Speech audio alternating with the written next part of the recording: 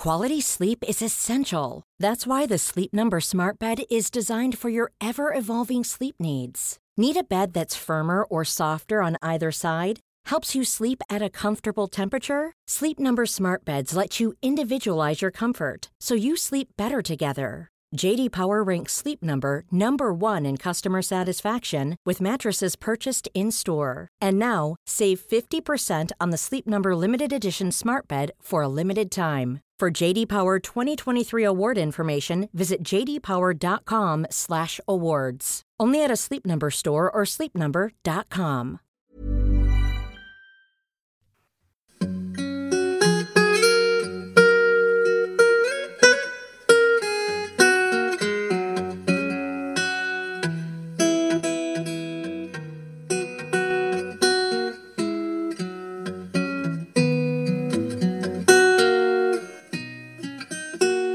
Hello everyone, and welcome to the History of England, episode 346, Theatre 3, The Crystal Mirror.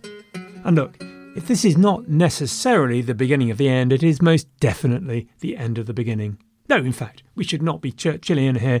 This is definitely the beginning of the end.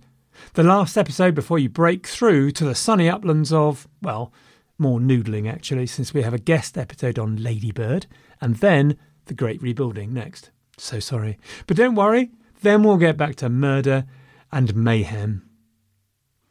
Before I start, I have a message for you. You may know that a couple of times I have presented at the Intelligent Speech Conference, which has been online for the last few years. It is back in town again on the 25th of June and is stuffed full of great speakers such as Jennifer Dezal of the Art Curious podcast, the boys from Rex Factor, a podcast that started even earlier than me, and Jamie Jeffers of the ever-popular British History podcast, plus loads more. And you can get a discount when you book online at intelligentspeechconference.com and use the code ENGLAND when you check out. And here now, before we start, is a delightfully potty advert from two of the speakers, Luke Baxter and Ben Jacobs, which is just so typical of them as to define the phrase sui generis. Ben, we're on someone else's podcast. Let's not intrude too much. You've got 30 seconds to tell this wonderful listenership about the conference. Shoot. Oh, okay. Intelligent Speech is back. Again, it's a conference that brings together your favorite educational podcasters with their fans in an intense one-day online extravaganza. It's all happening online on June 25th, starting at 10 a.m. Eastern Standard Time. Between the 3 keynotes and the 42 individual sessions and roundtables, it's a 3-ring circus of online content. Wow, what are they going to be speaking about? Our theme this year is crossings of one form or another. Very arty, very chic. Amazing. Where can people get tickets? Intelligent Speech Conference, all one word, .com. And tickets are $30, but if you act now, you will get the early bird special of $20. And if you use this show's promo code, which hopefully the host will shortly provide, you will save an additional 10%. Wow! Cue rousing music.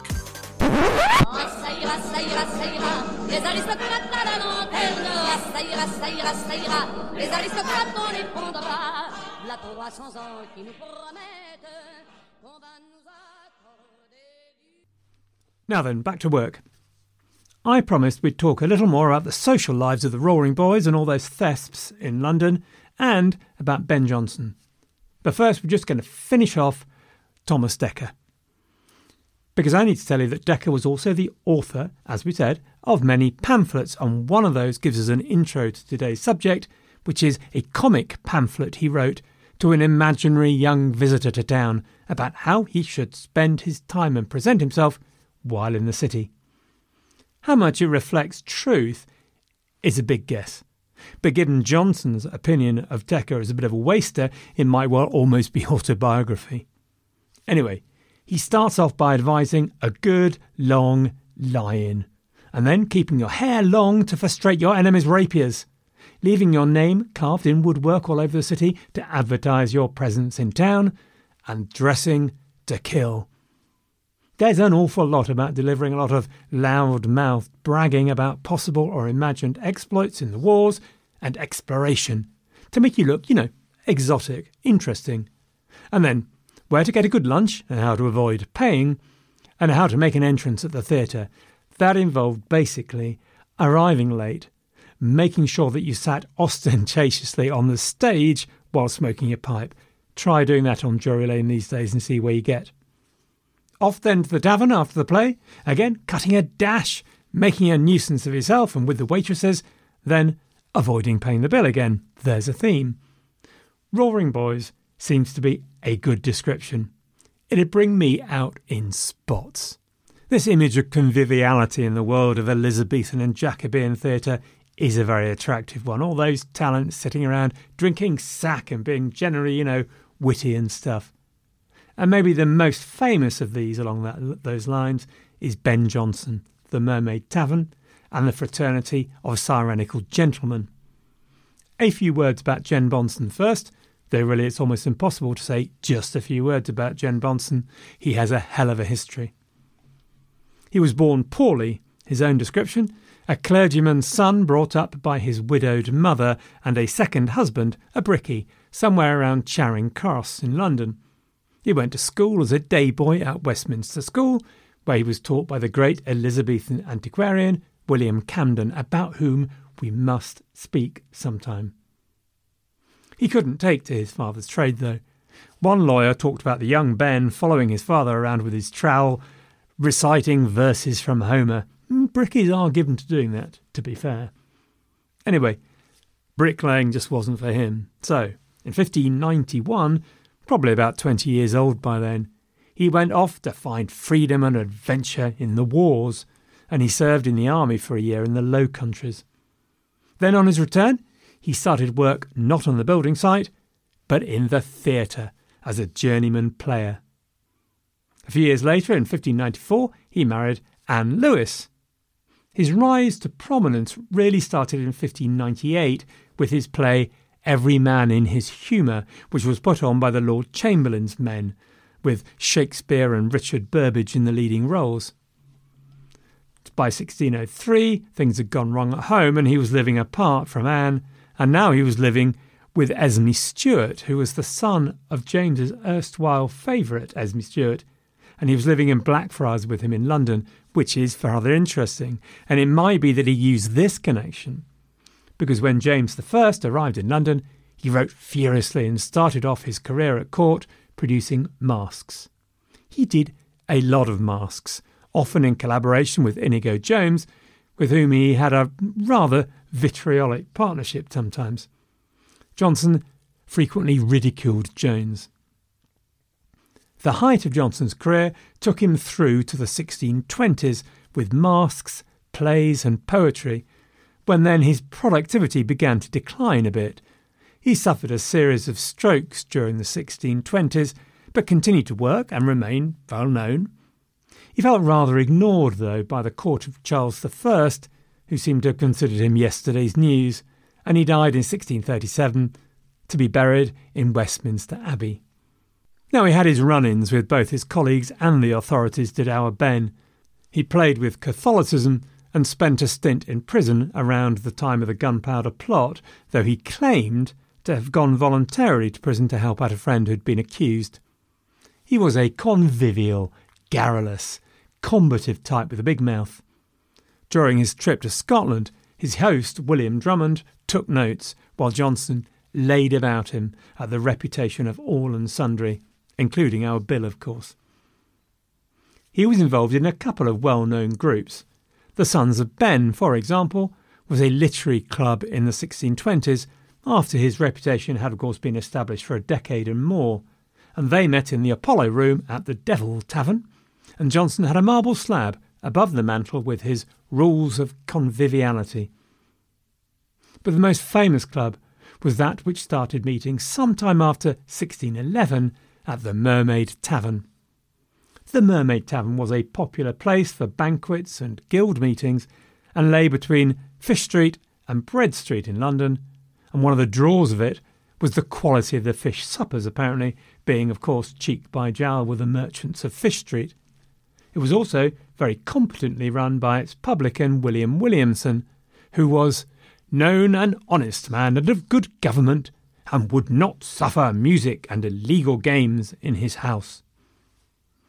This was important Despite our image of the wild roaring boys and nightlife of the Renaissance, the truth was that taverns could frequently get in trouble with the authorities if they didn't run a tight ship. Having said that, the patrons didn't always play fair with their tavern hosts. So Williamson himself had to fight off a bit of illegal grief after the excesses of another drinking club in 1600. This was the uninvitingly named Damned Crew, organised by a bona fide honest-to-badness, no-holds-bars roaring boy called Edmund Bainham. Sir Edmund had been a soldier in Ireland, and we know what that means here at the History of England, do we not? Because we've covered it. They were not the bringers of truth, light and justice. On the first Friday of every month, then, a diverse group of leading lights in London would arrive at the Mermaid under the eyes of the organiser, Thomas Corriott, a famous traveller and wit who acted as the MC and a sort of buffoon to get things going. I've often thought that the group arse plays a much undervalued and yet critical role. I have played it many times. Anyway, this was the Fraternity of Cyrenaical Gentlemen, and upstairs they'd go to a private dining room for an evening of wit and wonder. The room into which they were invited would probably have been highly decorated, and historian Michelle Callahan speculates that it was probably painted from top to toe with mermaids. This, and the name of the tavern, probably explains why the fraternity was called the Cyrenaicals, after the French for mermaid, sirène. This was not a literary club exactly, it was a drinking club more like. But while the object of drinking clubs that I've been involved in tend to focus on drinking to the name of Cardinal Puff, or Ibble Dibble with one dobble calling and two dibbles calling Ibble Dibble 3 with, and so on, and alarmingly frequently end in some sort of obliteration or collaboration with the Great White Telephone, drinking was not the only focus here. The idea was that this was a place to meet influential people, to shamelessly promote your talent through your wit and versifying. The club we mentioned before, the Sons of Ben, that was more in the line of a literary club. To be honest, I don't know if the idea of drinking clubs really needs any sort of historical roots. I mean, how complicated can it be? But people do trace them back to all those fraternities that were common in the 15th century, associated with the church and towns, and which withered after the Reformation and needed replacing with something else. Sadly, of course, unlike those groups and guilds and religious fraternities, drinking in taverns was an overwhelmingly male affair, unless for women accompanied by their husbands or women there to do a job. Accordingly, the background of the Cyrenaicals was varied, though we don't know exactly who they are, though there is apparently one letter from Corriott which gives us some clues. I'm sorry to say that it is not the opinion of those with large brains that the bloody bard was among them, the bard, of course, as you know, being a stranger to comedy. There were courtiers, including Inigo Jones, who was officially surveyor of the King's works at the time, and Richard Connaught, who sat on Prince Henry's Council of Revenue. There were secretaries like John Donne the poet, at this time in the service of Sir Robert Drury. There were lawyers, members of Parliament even, such as the noted wit and organiser of the revels at the Inns of Court, Richard Martin. There were also businessmen, like Sir Lionel Cranfield, would you believe, prior to his parliamentary toasting. And there were, of course, men of letters, such as Johnson. Those men of letters probably also included the playwright Francis Beaumont, because he wrote a warm letter to Johnson, remembering those glory days.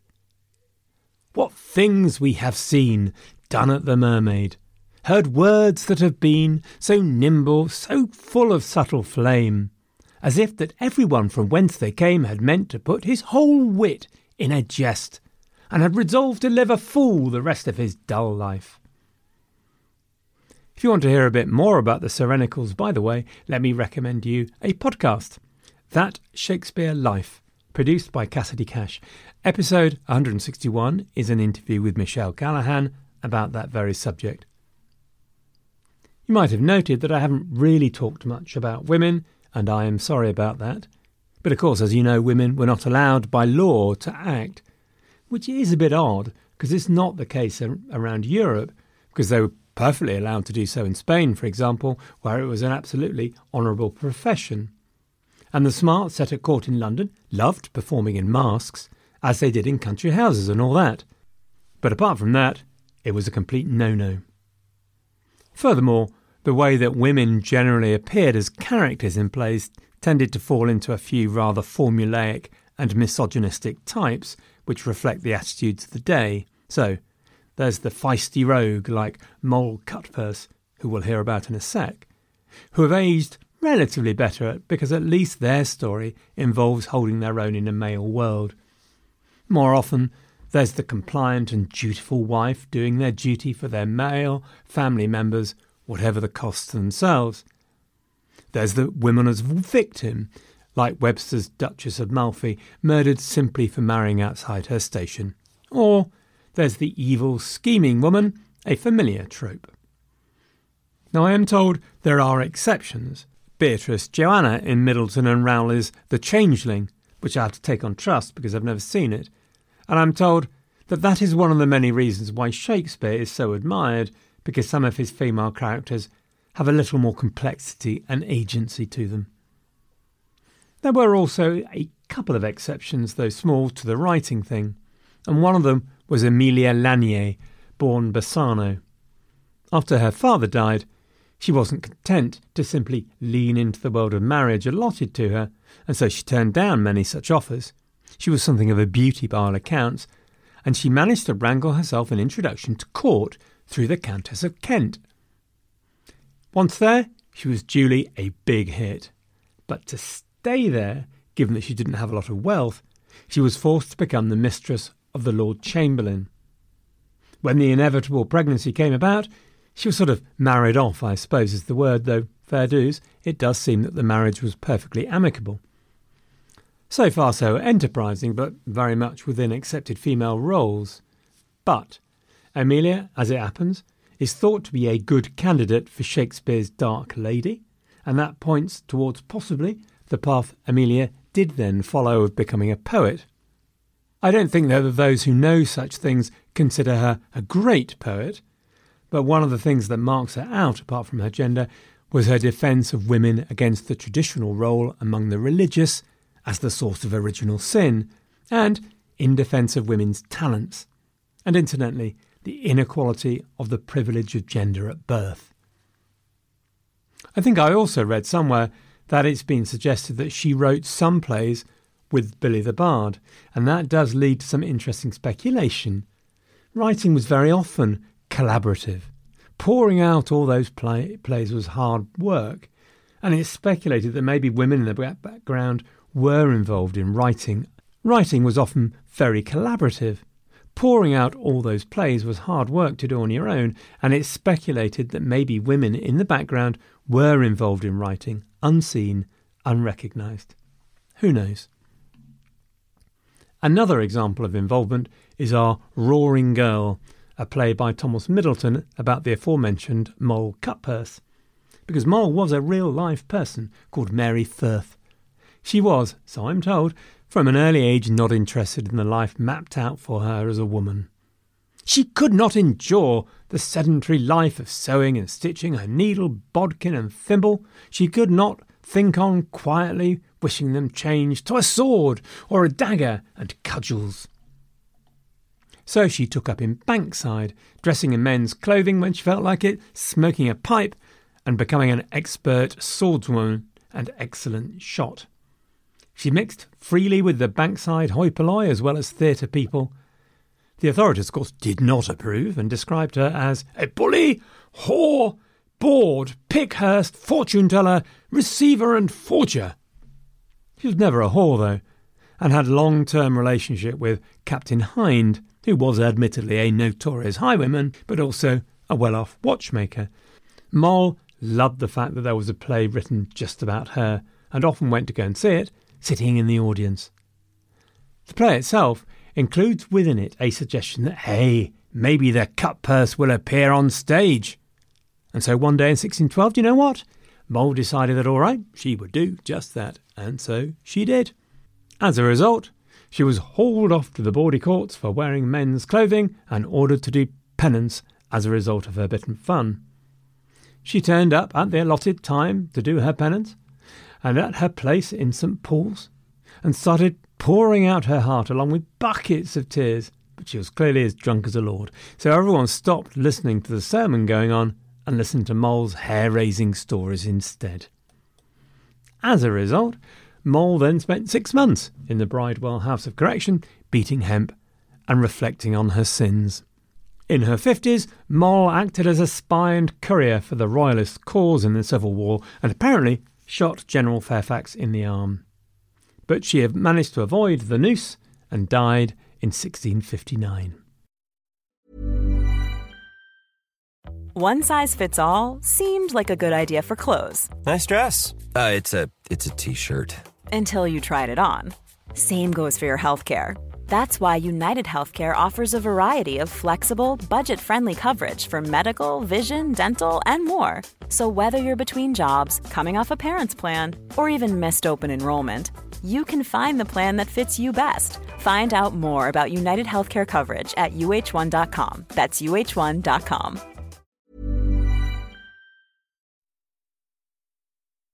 One thing that women could do was go to the theatre, and they did so in numbers, maybe a full equal 50% share, although no woman of substance would go unaccompanied. No Elizabethan and Jacobean play was a riot, and make no mistake. And I have a couple of anecdotes for you. File 45B, subsection 256, open brackets, David's Theatre Anecdotes, close brackets. Ready? I have been going to the theatre ever since I was a nipper, Leicester Haymarket for the first 18 years of my life, after a trip to the Burney Inn for fish and chips, usually with the folks. We were very staid. Always got dressed up in the best bib and tucker to go and see the arts, you know how it used to be, full battle armour. Once, we went to Me and My Gal, I think it was. Anyway, the one with the Lambeth Walk, Robert Lindsay in his Citizen Smith days. Anyway, during the Lambeth Walk, the actors came down into the audience and started a big conga doing the Lambeth Walk. Hey! And it was great. Everyone joined in, legs are going all over the place, congaed round the Haymarket. What a blast!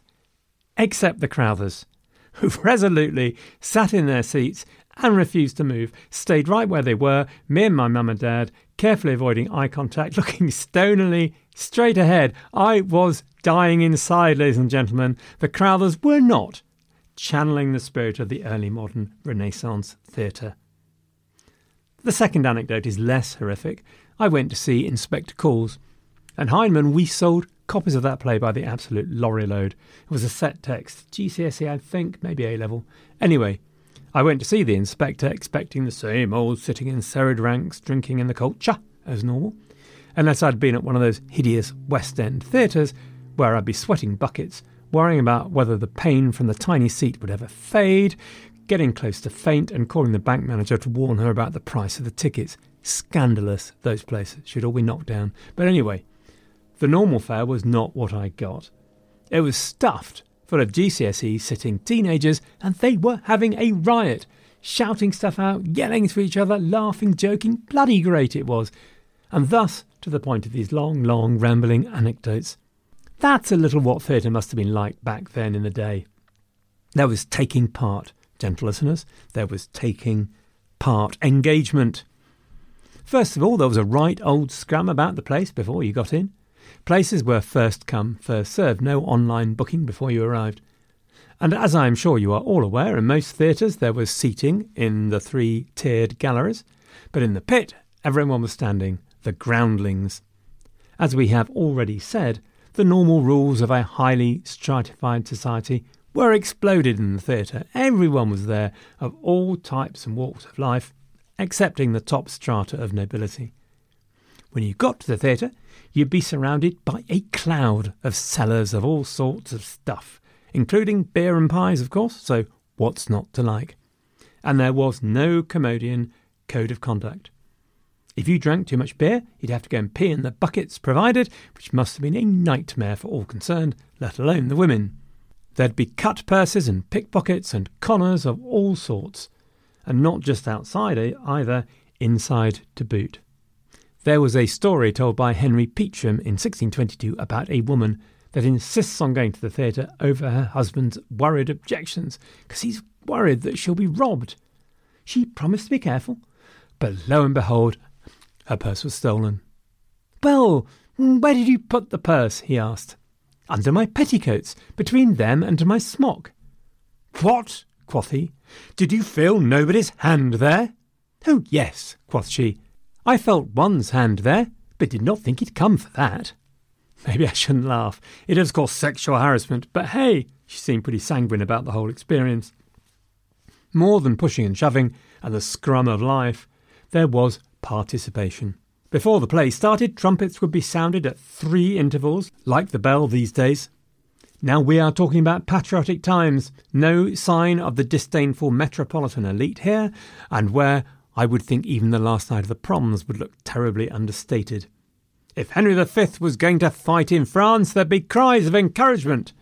As the playwright Thomas Heywood put it, what English blood, seeing the person of any bold English presented, doth not hug his fame and honour his valour? And there were reactions to the great scenes. Stephen Gosson, a theatre writer of the time, reported of a scene where Bacchus wooed Ariadne.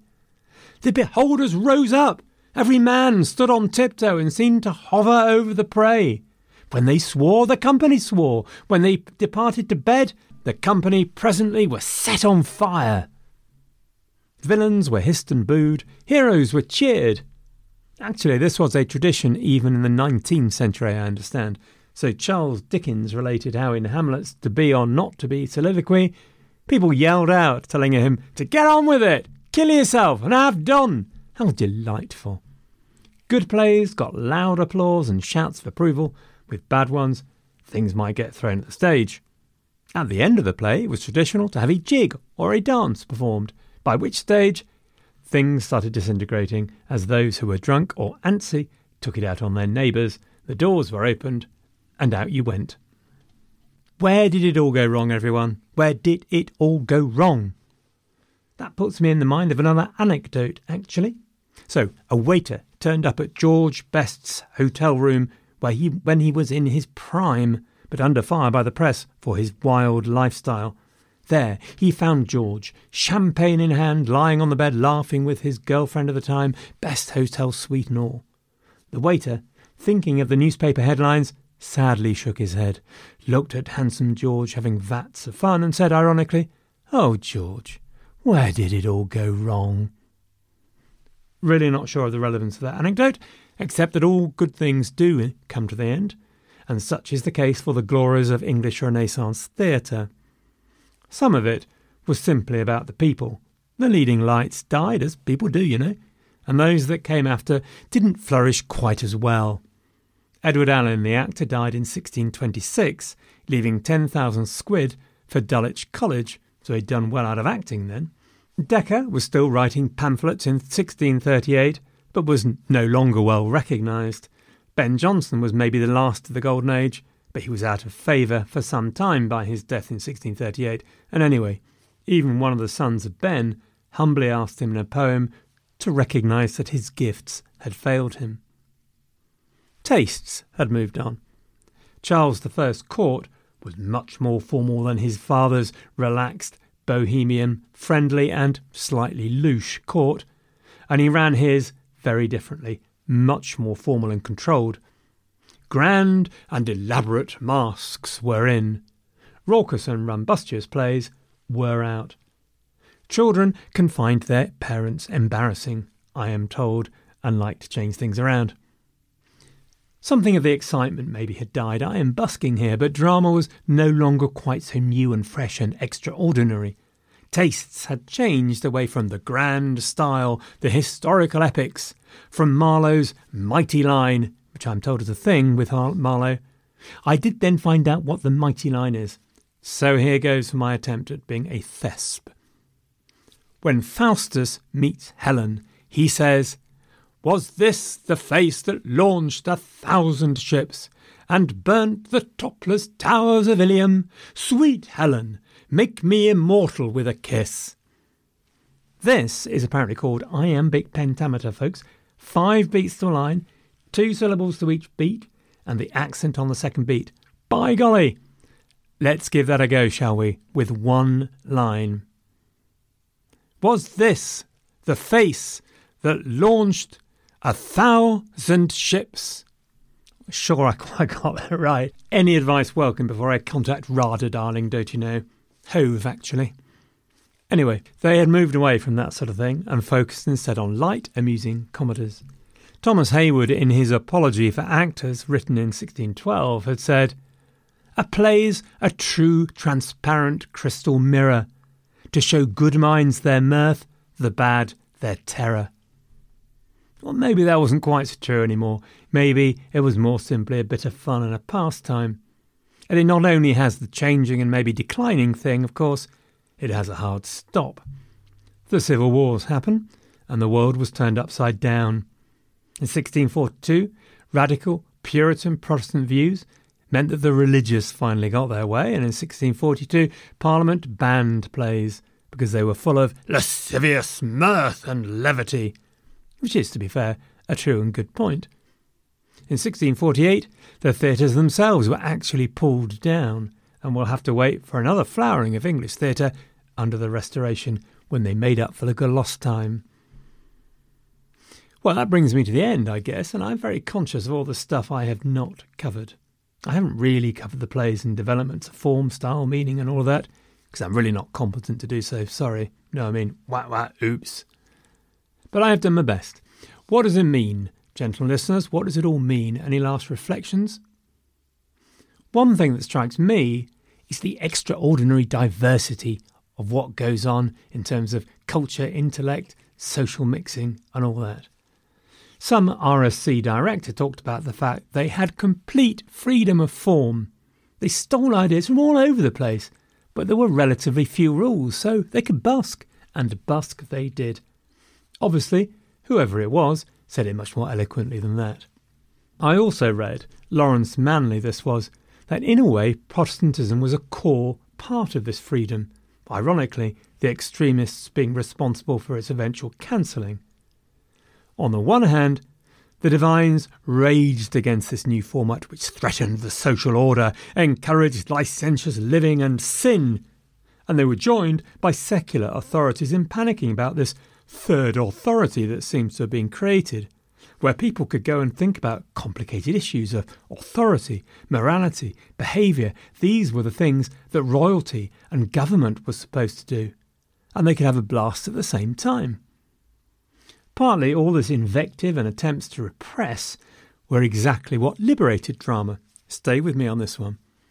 The idea is that quite early on, an explicit treatment of religious themes, the kind of religious and pious storytelling that dominated the mystery plays and urban cycles, was absolutely not appropriate for the boozing, crime-infested, bucket of wee-populated, uncontrolled environment of the London theatre. So, liberated from the requirement to educate and inform, they no longer did. They had to look to entertain and find other territory, and they found it. It turns out that those in authority were absolutely right, of course, in worrying about this third authority, because the London Theatre did give people things to think about in an atmosphere that was much less controlled than the players travelling to county towns or performing in the Lord's Hall under their eye, or most certainly that most controlled atmosphere of the court masque or the ultimate source of education, the pulpit. Here, I must say, I am definitely relying on the thoughts of others. When I go to the theatre, I just want a good supper, a good story and a bit of a laugh and then, off to bed. But for the more intelligent and reflective souls I understand are out there, the plays in our period covered an extraordinary range of topics, current events and controversies, for example. So while pious religious instruction was off the agenda, religious controversy still makes an appearance. For example, Archbishop Whitgift in 1589 sponsored a play that was delivered by both boys and adult companies, probably including the Queen's Men, to run a series of performances ridiculing the extreme Puritan fake character Martin Prelate. It was apparently rather crude and OTT, so much so that Francis Bacon complained bitterly about it. Now, admittedly, this was part of the process of removing overt religion from the stage. The Privy Council issued new censorship instructions which deal with players who handle in their plays certain matters of divinity and state unfit to be suffered. But religious controversy and themes continued to be covered, if obliquely. So I'm told Malvolio, for example, is supposed to be a Puritan send-up, isn't he? I never liked Twelfth Night. Always felt sorry for poor old Malvolio. Ho-hum. And Marlowe, I am told, in The Massacre in Paris, was very careful to place the Catholic atrocities of St. Bartholomew's Day next to the various Huguenot treacheries, forcing Protestants to examine their own instincts and values and responsibilities for the resulting chaos. Anyway, we were on themes that appeared on the London stage that took over from overt religious education. So, current events and controversies, the history of England, the history of the ancient world, lands and peoples across the globe, or things closer to home and daily life, love, marriage, gender and sexuality, class, crime. In Othello, people now ruminate maybe race. The triumph of Renaissance theatre is maybe its ability for people to reinterpret and reinvent it for the new ages. All of this was communicated through a variety of dramatic forms.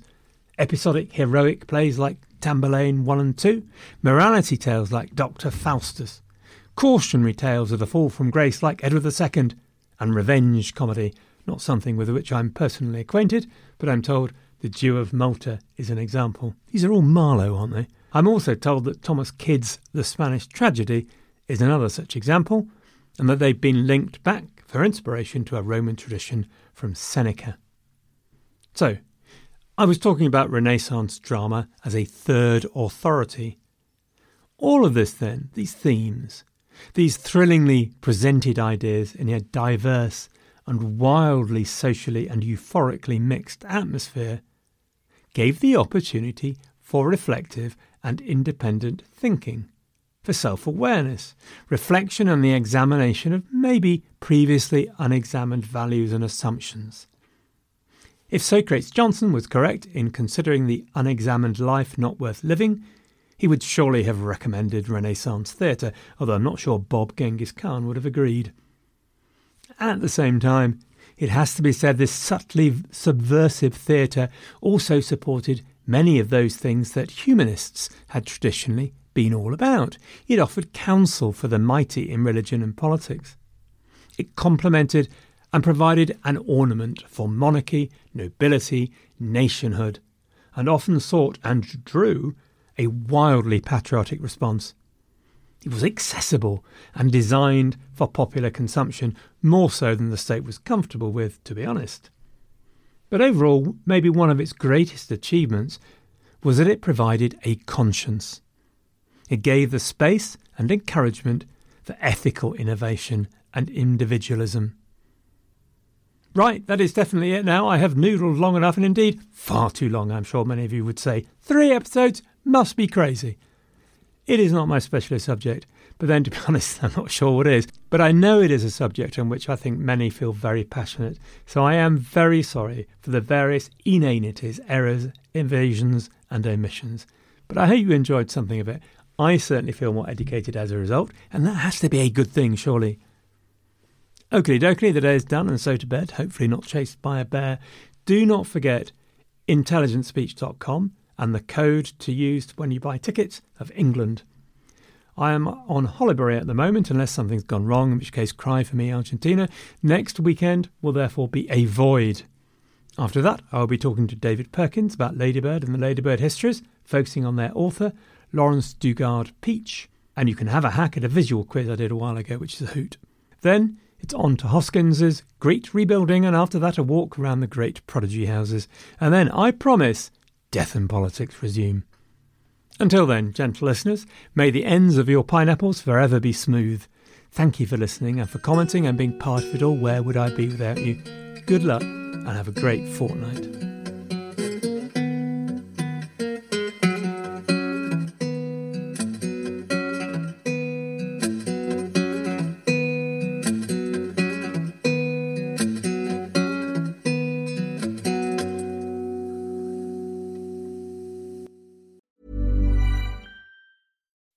When you make decisions for your company, you look for the no-brainers. If you have a lot of mailing to do, Stamps.com is the ultimate no-brainer. Use the Stamps.com mobile app to mail everything you need to keep your business running with up to 89% off USPS and UPS. Make the same no-brainer decision as over 1 million other businesses with Stamps.com. Use code PROGRAM for a special offer. That's Stamps.com, code PROGRAM.